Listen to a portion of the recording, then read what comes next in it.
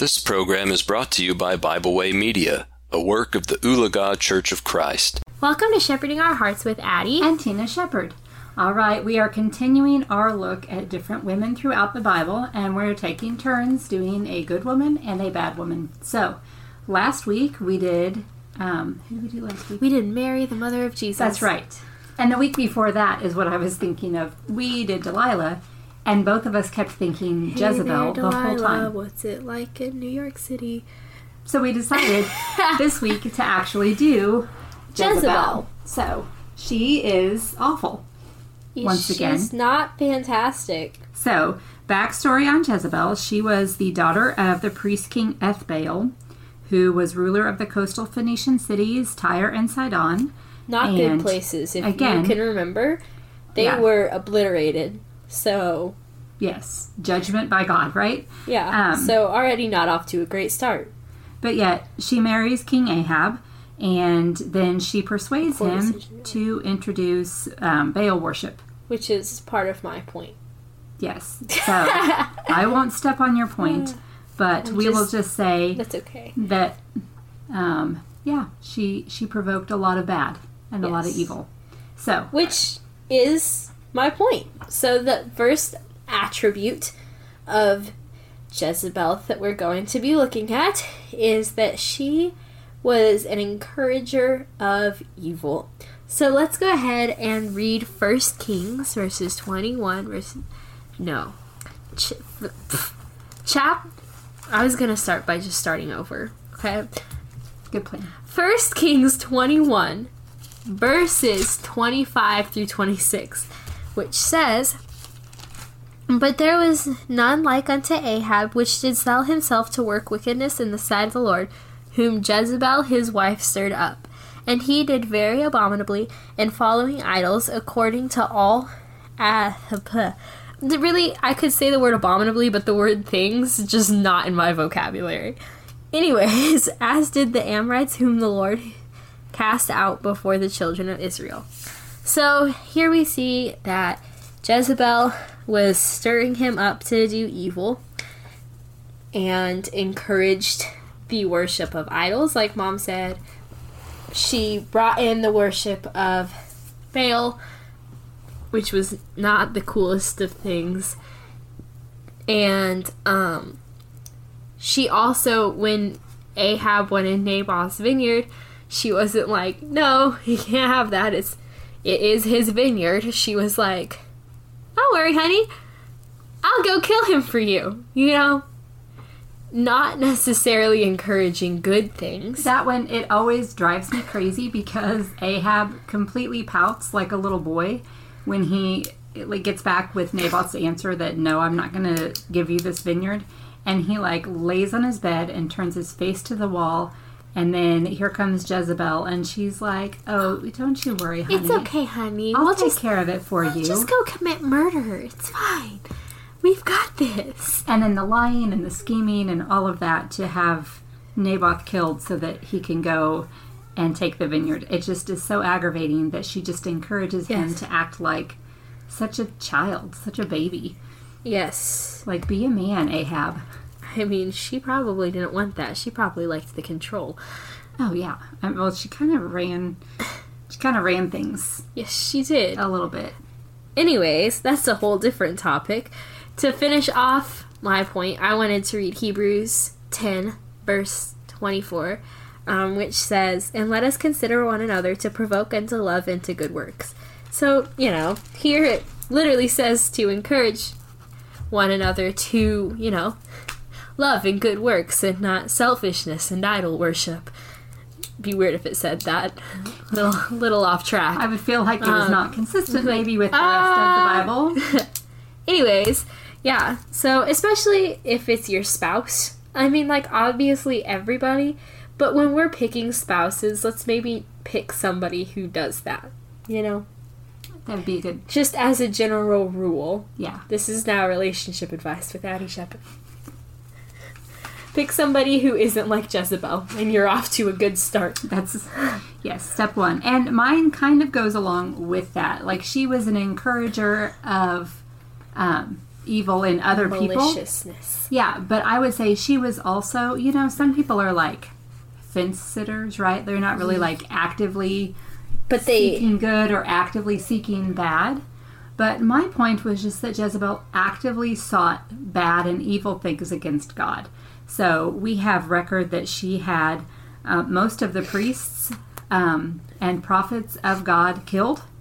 And she was very antagonistic and fought with them. And she's literally like your average villain.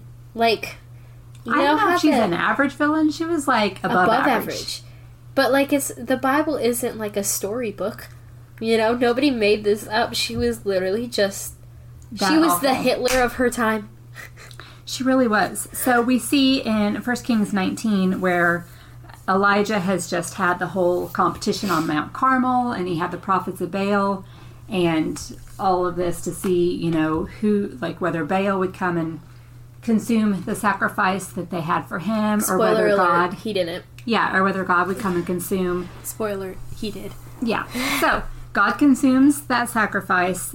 It was impressive and amazing, and at that time, then the prophets of Baal were killed. And then the message comes back to Jezebel in chapter 19, and that's kind of where we pick up. So Jezebel then hears what all has happened, and she sends a messenger. In verse 2, it tells us, Jezebel sent a messenger unto Elijah, saying, So let the gods do to me, and more also, if I make not thy life as the life of one of them by tomorrow about this time. So basically just a threat that, Elijah, by tomorrow at this time, you're going to be dead. Which is, I don't know if anybody's ever told you that. Hopefully not. But it can't be the most of encouraging things to hear. No. Oh, by the way. By tomorrow. And she had the power to do it. She did. That's really what it comes down to. She was not weak in that regard. She could have him killed. Yeah, so then we see Elijah run for his life. Fair enough. Yeah. And really become very down because he just has, seen that God prevailed on Mount Carmel. It should have been a time where he was encouraged and felt like, okay, like things are going in the right direction. But, sometimes it's really hard when you're trying to do the right thing over and over and it just feels like evil keeps winning. Prevails. Yeah, and you're like, wait a minute, like I'm trying to do what God wants. This should be going kind of better and more in my favor. But it's like everything that Elijah would try to do, it felt like was not working for him. Can I give another spoiler alert? Please do. Have you ever seen a movie where the bad guy ultimately wins? Yes, I have. Oh, well, this is not one of those movies. That's good. Ultimately, in the end, we win. I don't want to spoil the movie. Not evil. But there's a second movie. But that's why I said ultimately. I mean, like at the end of the series. Yeah, so you gotta wait for this. Evil might win somewhere in the middle of the series, but at the end, ultimately, evil is not going to prevail. But I would say that's actually a really good analogy because there was a movie, came out not too long ago, and the movie ends, and it looks like evil has won. And it does nowadays, too. And then sometimes it looks like evil prevails, but it doesn't. It doesn't in the end, and it doesn't here either. But Jezebel was just one of those people, and again, so then it's prophesied that she's going to be killed, and that the dogs will come and eat her body. And spoiler alert! Spoiler alert! They did. Yes, but the thing is that it took 10 years or so, I believe, even after Ahab had died, that Jezebel was still alive. So once again, it's like, oh, the cat, sorry. Everybody can hear you right now. She's always going to make her appearance known. But it might have seemed like Jezebel was going to get away with all of the evil that she has done. But in the end, God will always prevail. Same way today. That's we true. might look around and we might be like, guys, we got no shot. We have all the shots. We have the best shot. We're gonna win. We just have to be on God's side, right? In which Jezebel... We're undefeated. Come to Little Blue Bible Camp. That's... That is the topic for this year, so that will be fantastic to hear. Also listen to Cabin Talks. Wow, you're plugging the other podcast in our podcast. And listen to our podcast. I'm just going to tell them what to do. Especially listen to next week's because, you know, these evil people that we keep talking about, they kind of bring you down a little bit. I mean, kind of. I felt like this one ended up being encouraging with the we will win. We will win. You just have to kind of wade through some of the bad stuff, and that's what Elijah had to do. And so, you know, way to tie it back in. Yeah, you know, God, that was good. God comes back to him when he's feeling so down and is like, it's okay, Elijah. Like, in the end, it's going to be okay. He tells him, and I love this lesson. If you've ever been in my cabin, you've heard this lesson on Elijah. Have we done it? Have we done it for the podcast? I think we have. Probably. Yeah, we have. We recycle some things sometimes, but just not all the lessons. time. They're just lessons that I really like. It's not recycling. This one's not recycling. It's just very good points. But yeah, when Elijah gets discouraged, he just has to get back to work. He has to find a friend to come alongside him. He has to take a nap and eat some food. Always. That's my Always favorite. good advice. That is my go-to advice for life. Take a nap, eat some food, and life legitimately seems better after you do those two things. My life advice is always drink more water. Yeah, it is. Holy cow. All the time. Just drink more water. It's good advice. Hey, you know what Elijah said on Mount Carmel? More water. He didn't drink it, though. They just kept pouring it over the sacrifice. That's Sorry. Is that what you want us to do? Just pour it over ourselves and hope for the best? I mean, sometimes that might be what you need to do. Today, it's pretty hot outside. Holy cow, it is hot out. I don't know when y'all will be listening or where you might be listening. you might be at. But here in the Midwest, it is, at least where we're at in the Midwest, it is like 90 degrees and just sunny. It is hot. So naturally, we were outside like all day. Yeah, all day long. So, you know, I think we should wrap it up with some sound advice, right? First, I thought we were just dropping truth bombs all over the place. Your Sound relationship advice about picking a mate, right? Very sound advice. Don't pick a Jezebel. You know what? That is a name that's not often used. And do you know why that is? Because of Jezebel. Have you read about her? Because she's awful. In fact, I thought of this today because, if you guys don't know, I was almost named Angel when I was born. And this nurse walked in the room and said, hey, no one names their daughter Katrina anymore. She was also an angel. Because that would have been rough. So, immediately, my name went to Katrina. Also another truth bomb. That's my real name. Whoa. Not Tina. Wait, hold on. Hold the phone. I'm not over this yet. Your real name's Katrina? But what if the nurse had come in and said, hey, no one names their daughter Jezebel anymore. Yeah, no one names your daughter that. You know why? Because she's awful. Your mom would not have known that either, so... Yeah, she may not have. That would have been real bad for me. You would have ended up as a Jezebel. Anyways, glad that didn't happen. Is that your sound advice that you were going to end the podcast on? Don't name your daughter Jezebel. Don't name your daughter Jezebel. Don't date a Jezebel.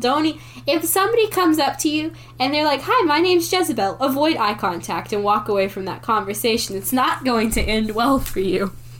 Also, I'm sorry if your name's Jezebel. I would go by a nickname. Like Pick a Bella. Nickname. Yeah. Ooh, Bella would be cute. Yeah, there you go. Bella. I like that name. Yeah. Or Belle. My sound advice was actually going to be more biblical than that. I thought that was it. I almost turned off the podcast. From 1 Corinthians 15 and verse 33. Be not deceived. Evil communications corrupt good manners. So, obviously, not just in a spouse, but also in just who you hang out with, That's right? why I said avoid eye contact. Yeah, you just... That eye contact might be enough to corrupt you if it was like this kind of Jezebel. Anyway, I think that's it. We've covered Jezebel. I think we have. I think this was good podcasting. Good podcast. Hey, do we say thank you? We do. Thank you. We hope you enjoyed this program. We encourage you to subscribe to our podcast on Pandora, Spotify, or Podbean. Thanks for listening.